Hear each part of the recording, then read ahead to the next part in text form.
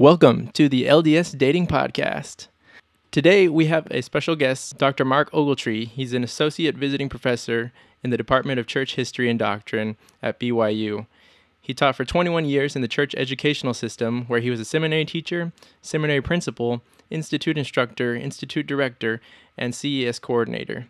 He received his bachelor's degree in human resources development from Brigham Young University, his master's degree in mental health counseling and education psychology from Northern Arizona University, and his PhD in family and human development from Utah State University. Before coming to BYU, Mark owned and operated his own marriage and family therapy practice in McKinney, Texas. He has written several books on marriage and family-related topics. Mark and his wife, Janie, have 8 children and reside in Provo, Utah. Welcome to the show, Mark. How you doing? Hey, great, guys. I hope you're doing great, too.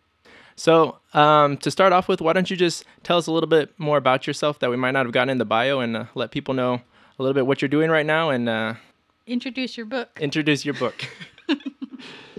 Sure. No, so we moved up here to Utah in 2010 from Texas, and I've been teaching at BYU ever since. I have a small little marriage and family therapy practice here, and anyway, so that's been a good move for us. We miss Texas a lot, but there's great opportunities here in Utah, and so the book on preparing for your celestial marriage, I think probably was released about a few weeks ago, maybe. So anyway, that book does focus on helping people understand the dating, courtship, engagement, and then the marriage processes, and hopefully helps give them some tools to help them navigate those areas successfully.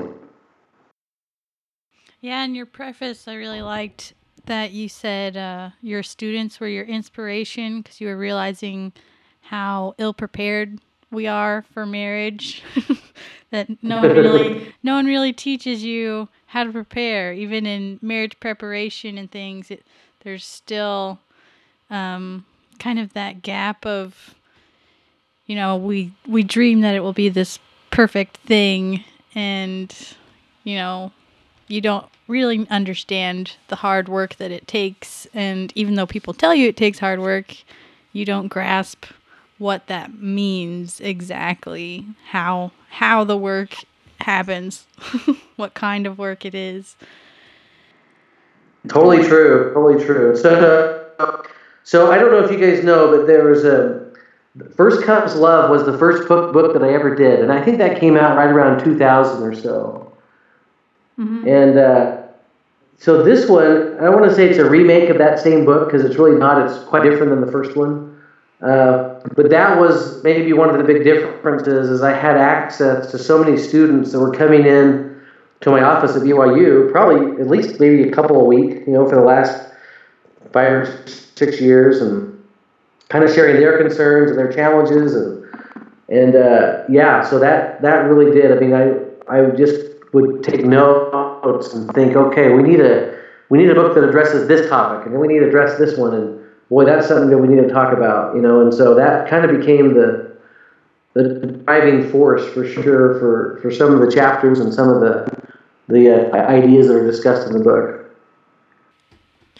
I think that's pretty interesting that, I guess at BYU and the position you were at to teach people, that you would have students come and ask you about those kind of questions. I'm at TW right now, and I think it'd be kind of weird to go to any of my professors with asking for that kind of advice. Well, and once again, the cool thing was, so I was teaching the class, and the class was preparing for marriage, is what it was, So that just set up the students perfectly to want to come in and ask more questions on things that we weren't covering in class, or usually it was just their personal lives, and saying, hey, this is what's going on. About 2 years ago, that class changed from preparing for marriage to now we call it the eternal family, which has more of a doctrinal emphasis, but also we ended up talking more about parenting at the end of the course. The way the course ended before is we got them married, so to speak, in the course. Now we're taking them through marriage and into raising children, and so it goes a little bit further now. But yeah, so that once again, that just course lends itself to have people come in and ask ask questions, because so many of them in their personal lives, that's kind of right where they are right now. I mean, those are some of the, they're coming in and saying, look, I really think I've been in love with this person, but how do I know? Or I'm seeing some red flags with this person, what do I do? Or I'm trying to get answers, in my, through the Spirit, through prayer, and I'm not, my parents don't think this is a good idea, but I do, those kinds of, so it's all real life, real time, that kind of stuff.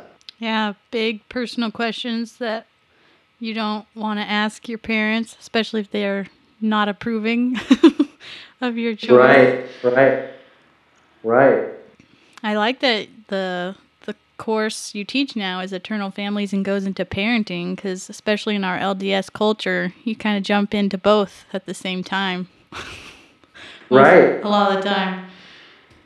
Right. And there's, I know the internet's full of, great ideas, for helping people be better parents, but to have kind of a hands-on course where they can interact with an instructor and ask questions and then learn even from other students that have been through it is really helpful, for sure.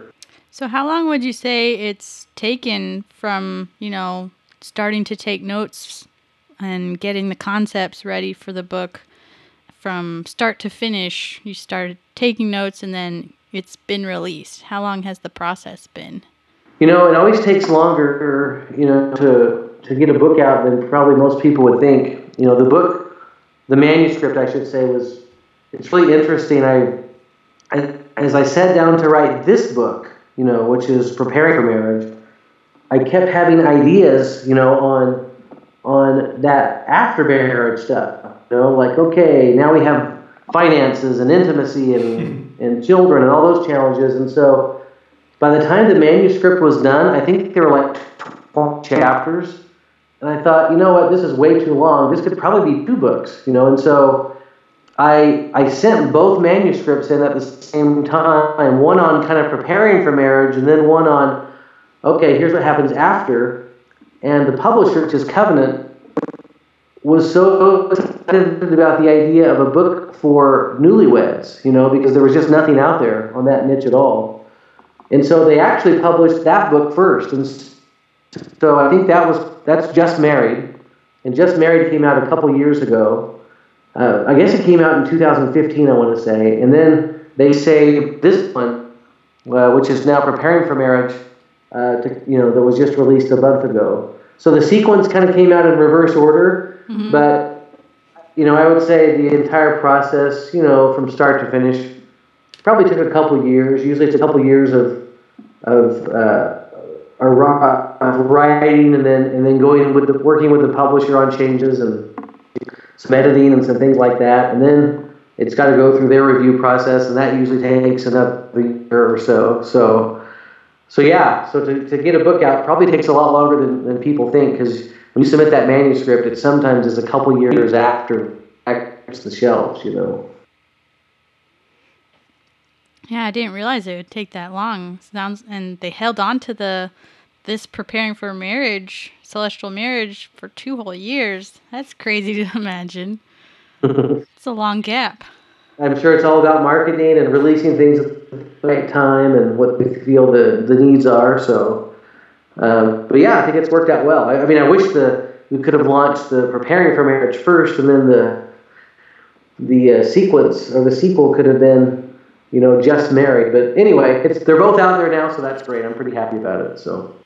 Yeah, it's got to be pretty exciting. What kind of a reception have you seen of them so far? A pretty great reception. The first book, Just Married, actually won an award in our department for the publication of the year. In our BYU religion department. So I know that's just a small little group, but at least it was recognized that way from the reviewers who read the book and thought, wow, this is pretty good. And so I think there's been a lot of responses to that on social media. And then with the new book, Preparing for Marriage, there's already been some interest for me to speak at some different places about it and to do a couple spots like this and, together for some book signings in some different places. So it seems like it's getting a little bit of momentum. I think that it's going to take, it's kind of word of mouth, right? So it kind of often to get the word out and to circulate it, it takes a lot longer than you want it to, I guess. I'm always hoping that everyone in the world can about it in a couple days, but it just takes a little while. So yeah. Hopefully we'll be able to help you out with that a little bit. Well, it's even funny. I'll have students say, "Hey, I read this book, and I had no idea you were the author." I guess people don't look at the author. I had a student the other day say, "Yeah, I got the book, just married for our wedding, for a wedding gift, and we read it."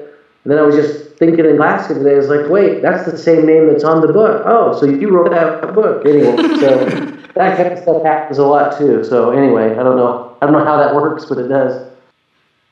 And I have to comment because I haven't read the whole book yet because I just bought it about a week ago and I'm a mom. So I'm almost about halfway through it, and I just want to tell you it is beautifully written. I love especially all the stories that you've shared, especially from history. I think I just finished the part that the songwriter Philip Paul Bliss and his wife were in the train accident and how he freed himself, but he stayed with her anyway, and they both perished in the flames. And you're like, this might not happen, probably won't happen for most of us, but do we have that kind of commitment and love and sacrifice for our spouse? And just all those kinds of stories you throw in there from your students, from history, it really helps, emphasize those points of, will you be willing to do this for the person you're thinking of marrying? I think it's very powerful. Right. Yeah, I love the stories too. I tend to connect and relate to stories myself, when people are teaching me or when I'm reading. This was the advantage of writing the book by myself. So this book and the one before, the first two books I've ever written alone. Usually it's with a co-author, and with a co-author, you've got to find a way to blend the words, and the chapters together to make it sound like one voice. But it's also hard to tell personal stories when you're writing with another person, because how is the reader going to know who it is? Or I've never really found an effective way to do that yet. But when you write your own book, you really write it with the idea that you're just having a conversation with someone, as if you are Carrie in my office and I'm just talking to you, So I really like the idea of being able to be personal with it. You'll notice that I shared a lot of personal stories too, and once again, I felt very at ease to do that when I'm just writing on my own without someone else. I saw that in your preface that you said, thanks Janie for being a good sport and letting me share so many stories. She doesn't like the spotlight quite so much. She doesn't. She'd rather be anonymous for sure. But she is a good. I have enjoyed the stories that you guys have had in there so far, with hiking the Y without the trail. Right. Forging I think I'm through still the in trouble with that one. I think that was 30 years ago. I don't know how you missed the trail that they had. Yeah, the trail's pretty obvious, isn't it? It'd be kind of hard to miss it, but that's back when I had my Bear Grylls genetics going, and I could probably do anything back in those days. Mm-hmm. Well, I love hearing your personal stories, so I'm grateful Janie was okay with you putting those in there too. Definitely inspirational. It was actually more of just go forward with faith and don't even ask for permission until the book was printed, and then say, "Oh, by the way, you're in here a lot. I hope you don't mind." So, what are some of the key points in this book that you're wanting people to get out of that are standing out from kind of the other stuff that you've written up till now? Probably some of the key points in the book I would think is to help our readers identify the culture. The culture that we're in today, really an anti-family culture. And it's not real.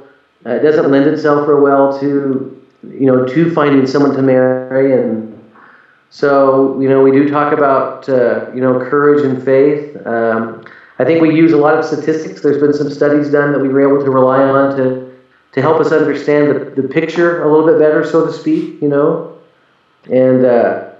And so, if you say, hey, what if the emphasis? I think the emphasis is let's have some courage and let's have some faith here, because it does take courage and faith and a step into the darkness sometimes, and some work, as you guys have suggested, to find someone to marry. But it's the most rewarding thing you'll ever do in this life, and so let's have the courage and the faith to do it and not trend after the world. But let's get it done, so to speak. I think that's a really powerful point. I mean, that's something that I see a lot. Most of the people that I'm friends with, we're all married at this point. We're getting a little bit older there. But a lot of the stuff I see on Facebook, people posting, is conflicting. That we'll see members of the church posting things that kind of support the idea of getting married and having a family and doing the traditional lifestyle and how that's a good thing. And then other people will post how, marriage rates are down and the traditional view of the family is a bad thing. And so it's definitely a trial of faith. And I do think, that's a good point, that we need courage to go forward and try to live this lifestyle that we've been taught and that we believe in, when the rest of the world is kind of telling us we're horrible people for doing that. Right.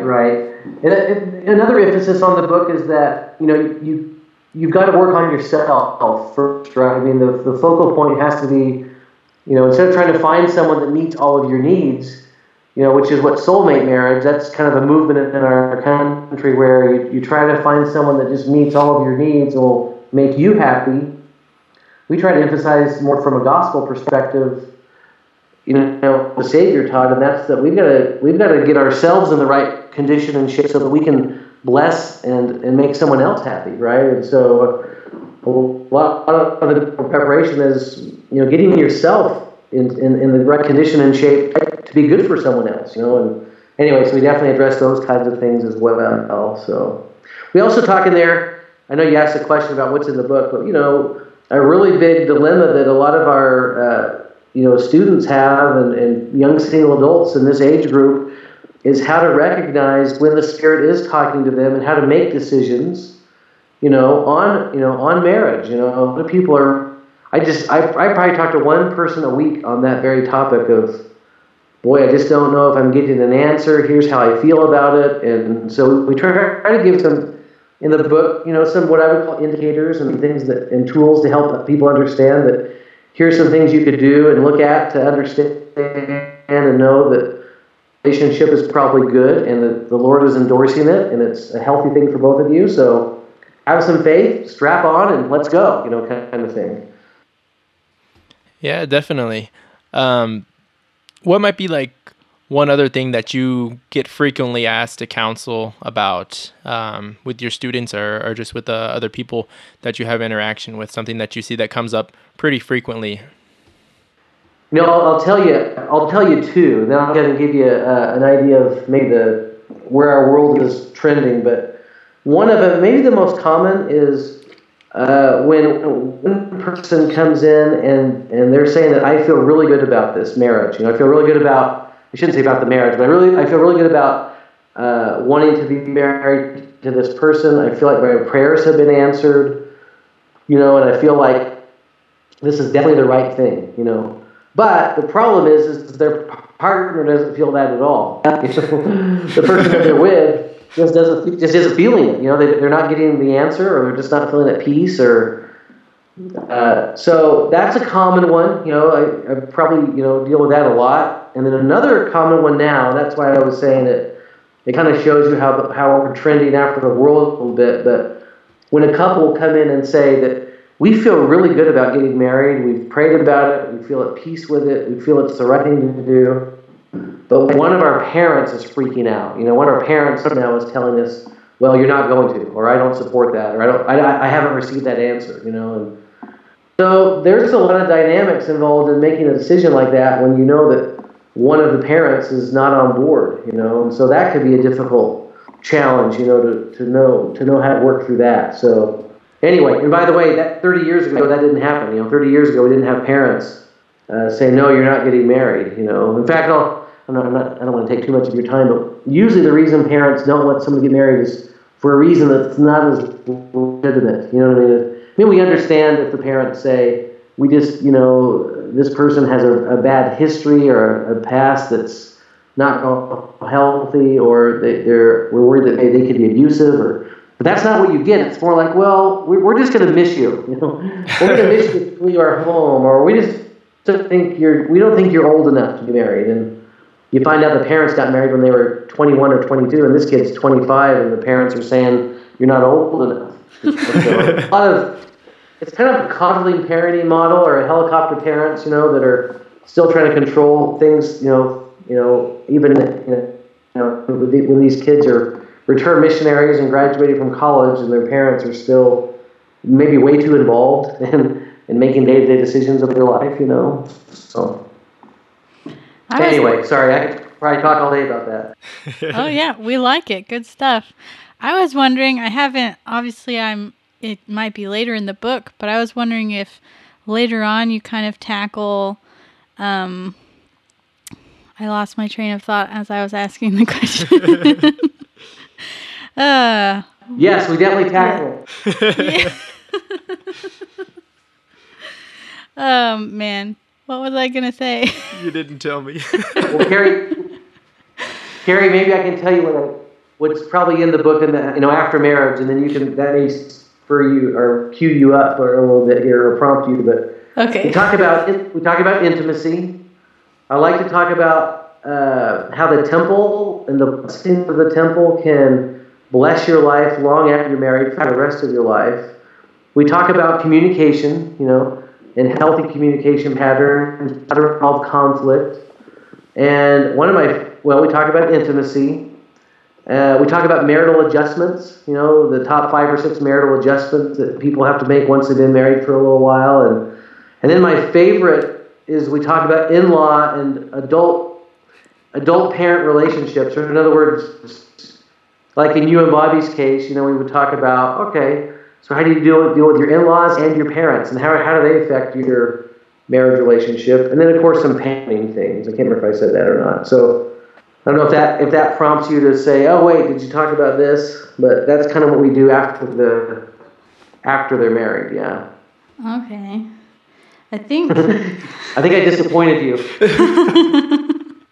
Well, I was trying to remember my question at the same time. And I did remember it, and then I got it again. I was gonna see if you talked about the timing that the world kind of has, the trend to put off having kids, or even not to have kids. If you talk about that decision and how the LDS couples are kind of starting to adopt that a little bit, to postpone having children. Completely talk about that, for sure. That is actually addressed in the book Just Married. Okay. More than on the preparing for marriage, but we definitely talk about it and talk about the words of our prophets and what our prophets, especially like Elder Andrews, gave a talk, I think in 2011, called Children, and he kind of re-emphasized our church's emphasis on having families. And I think we do some data and some statistics on size of Mormon families and how old, that we're waiting even longer to get married, and we are trending after the world in some of these areas. And so, yes, we definitely address that, but we do keep it in the right place, I think, reminding everyone that, okay, no matter what we say here, no matter what is said, this decision is still strictly between the couple and the Lord, Right. But what I always like to tell couples, but make sure the Lord is in that decision. Make sure that. I remember talking to one of our married daughters a while back, and just asking her when they thought that they even wanted to start thinking about having a family. And she said, I don't know, probably a year or two. And I said, have you prayed about it? And she goes, no. Well, maybe pray about it. So I feel like we're not including the Lord in that decision as much as we should. I think people are just using their own judgment. And anyway. So, yeah, we definitely address it. Yeah, I know for us that was part of our engagement discussions because, I think we had both prayed about it in advance, and we were like, we're not going to marry someone who's going to want to wait 4 years or something crazy to start having kids. We both wanted to start having kids right away. So I was wondering if that was kind of part of this book, because it's kind of something we talked about as engaged couples. Yeah, you're right. And so in the book we're talking about in preparing for your celestial marriage, we definitely talk about those discussions that couples. Here are 5 or 6 key areas that every couple who's getting married should talk about, and children is definitely on the top of that list. And I'll meet someone in my counseling practice every now and then that's struggling with that because, all of a sudden one of the spouses has decided, you know what, I don't want to have kids. And that's a hard second when, wait, before we got married, you said you wanted 5. So now what do we do? And that's a challenge, and so, yeah, it's a sensitive topic, but it's one that couples need to address for sure, What do you recommend for that situation? I've never imagined being in that where they say, yes, I want kids before marriage, and then afterwards, not so much. What do you say to that question? One of those cases was pretty rare. It was a very special doctor who was working with infants that had brain trauma after birth, or brain defects, and I think it just creeped him out of all the things that could go wrong, possibly, potentially, and so he just backed out of the idea that they were going to have kids. And so in that case, they needed to meet with a really good priesthood leader and bishop that could help them, and maybe their parents, and they were coming to me as a counselor, kind of working through that. And I think that they made it through. They just had, just like anyone else, they just had at least one of them had some issues that just needed to be resolved, and once we helped them resolve those, then they kind of made it through that. But yeah, that was kind of almost a deal breaker for that marriage, because here's the wife in my counseling office and saying, all I've ever wanted to do was to be a mother. That was my main goal in life, and now I'm being told I'm not going to be. And so yeah, it was a deal. Yeah, that would be huge. Yeah.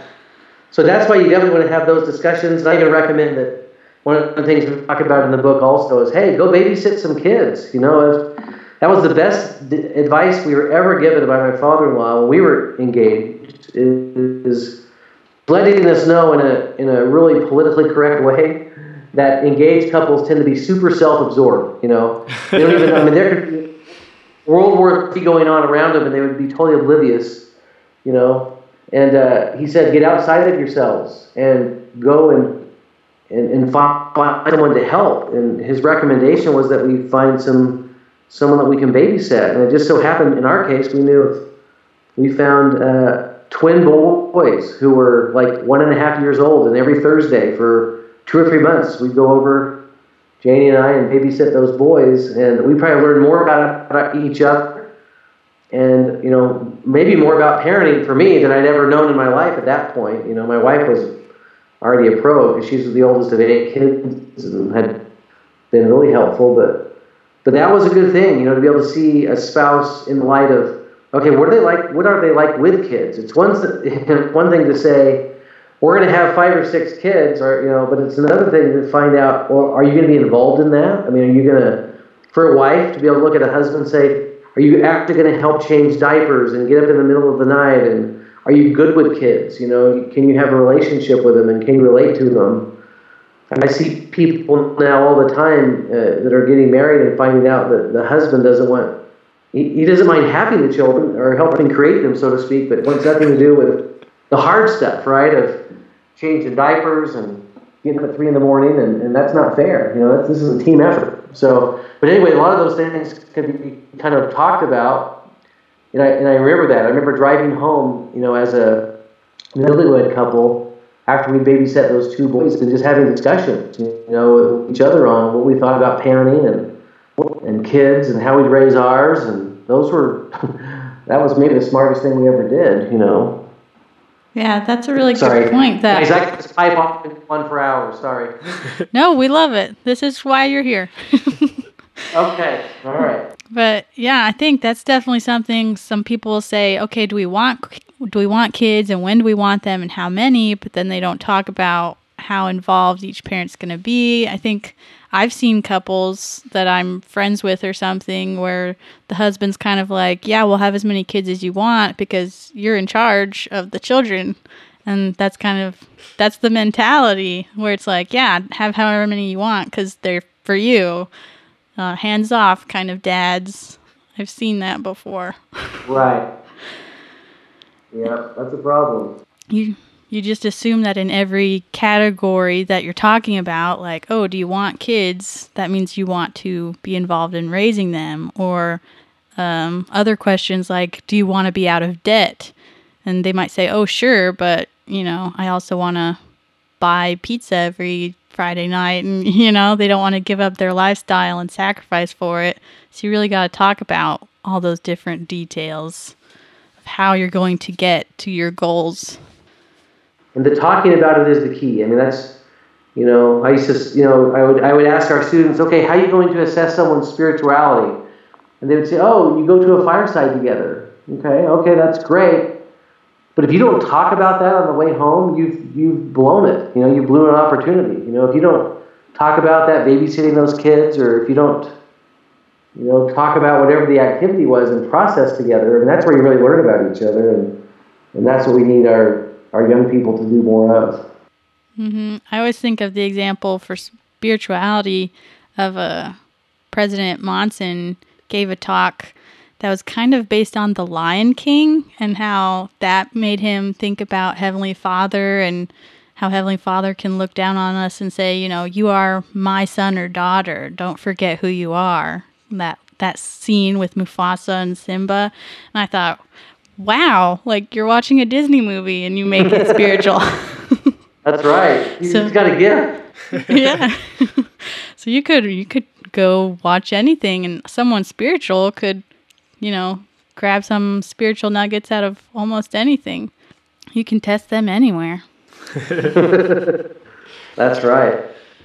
Well, Mark, we don't want to take up too much of your time, and we definitely appreciate you coming on to talk to us. So I've got one more question for you, and then we'll go ahead and wrap up and let you get on with your day. Okay.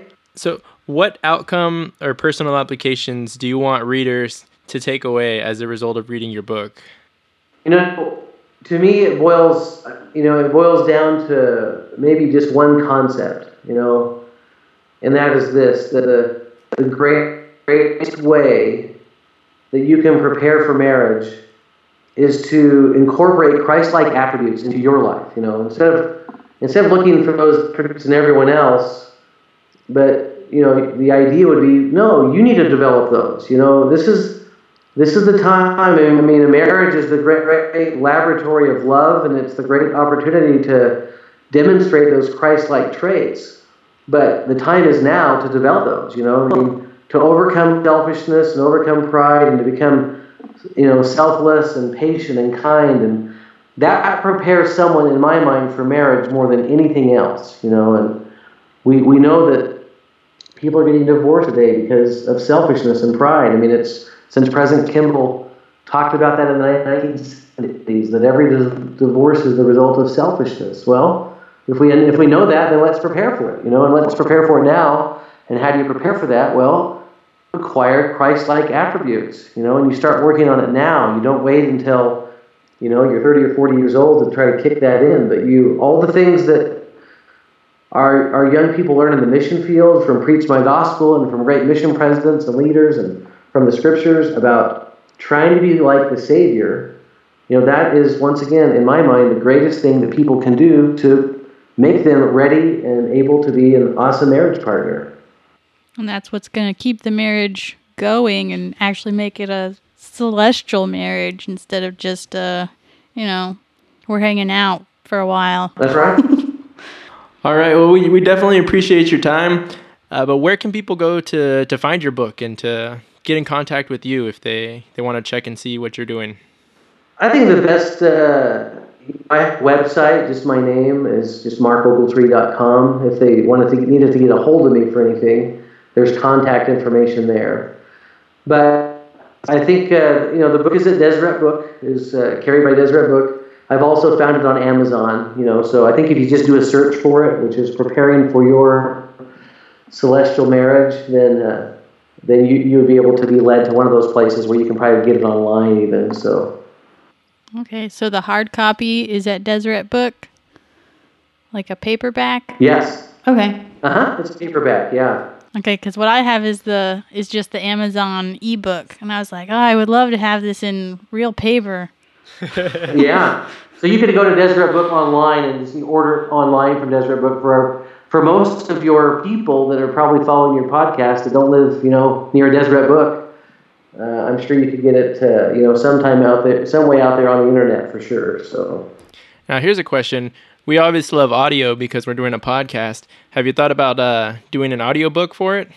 Yeah. No, I haven't thought about that yet because the publishers kind of dictate and control that kind of stuff, but they probably will, because pretty much every book that I've done with Covenant turns into an audiobook, and so I'm sure that that's part of what they'll be doing. In fact, maybe it's even available. I'll have to ask, but they usually do that. They usually put it in audio form. So. All right, awesome. Well, do you have anything else you wanna plug, or final words before we go ahead and finish? No, I think you guys have done a great job. You've asked some great questions, and I love it when people make me think about things. But I hope that the book will bless the lives of the young people out there, and hopefully motivate them and give them the courage to take the next step, because marriage is the ultimate adventure, right? And marriage and family. I think the greatest happiness in life is in marriage and family. That doesn't mean there's not bad things that happen, and a lot of days we don't know if, sometimes you wonder, gosh, we're going to make it, but there's nothing better. I would just say the most spiritual experiences in my life, the most sacred, the most profound, have been in the family, and so I would love it for everyone to be able to have those blessings of being in a family, progressing together, and building a family towards God's kingdom. Thanks again for coming on. Okay, we'll see ya. If you enjoyed this episode, don't forget to subscribe to the LDS Dating Podcast. Also, head over to our Facebook page, LDS Dating, to leave a comment or send us a message with your dating questions.